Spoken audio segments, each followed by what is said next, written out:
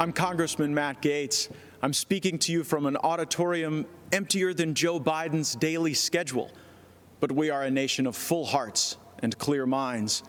We see the choice clearly: strength or weakness, energy or confusion, success or failure.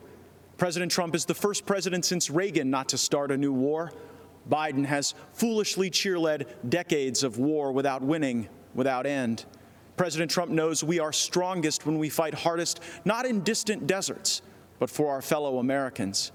We must fight to save America now, or we may lose her forever. Joe Biden might not even notice. Settle for Biden. That's the hashtag promoted by AOC and the socialists. The Woketopians will settle for Biden because they will make him an extra in a movie written, produced, and directed by others. It's a horror film, really. They'll disarm you, empty the prisons, lock you in your home, and invite MS-13 to live next door. And the police aren't coming when you call. In Democrat-run cities, they're already being defunded, disbanded. Blaming our best and allowing society's worst, that's the story they write in Hollywood. That's if the lights even stay on in California anymore. A state that cannot keep power running for its own people should not send its junior senator to be vice president. They used to write only in fiction, but nightmares are becoming real. Cops killed, children shot. At the Democrat convention, they say, if you vote against Trump, it will all stop. Appeasement is never a winning strategy. No, we won't settle for violence in our neighborhoods or at our border. We won't settle for decades of bad decisions by basement-dwelling Joe Biden. We settle a continent. We know that the frontier, the horizon, even the stars belong to us. Donald Trump, like all builders, is a visionary. That which is built in the mind is even more powerful than the brick and mortar that holds it together. First comes the mind, then the making. First comes the vision, then the work.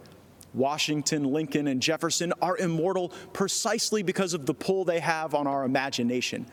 You cannot cancel a culture that loves its heroes. The dangerous left need America to be weaker to accomplish their goal of replacing her. We know that to make America great again, we must first make something of ourselves. That is the meaning of true strength.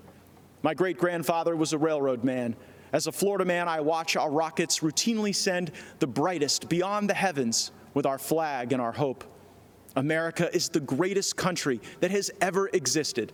Don't let any celebrity, athlete, or politician tell you otherwise.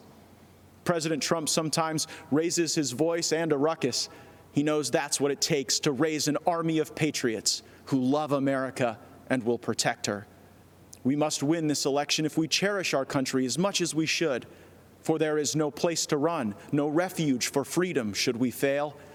America is not just an idea or a constitution. It is our home. We must protect our home with unbreakable made in America strength, strength I see every day in President Donald Trump. Thank you.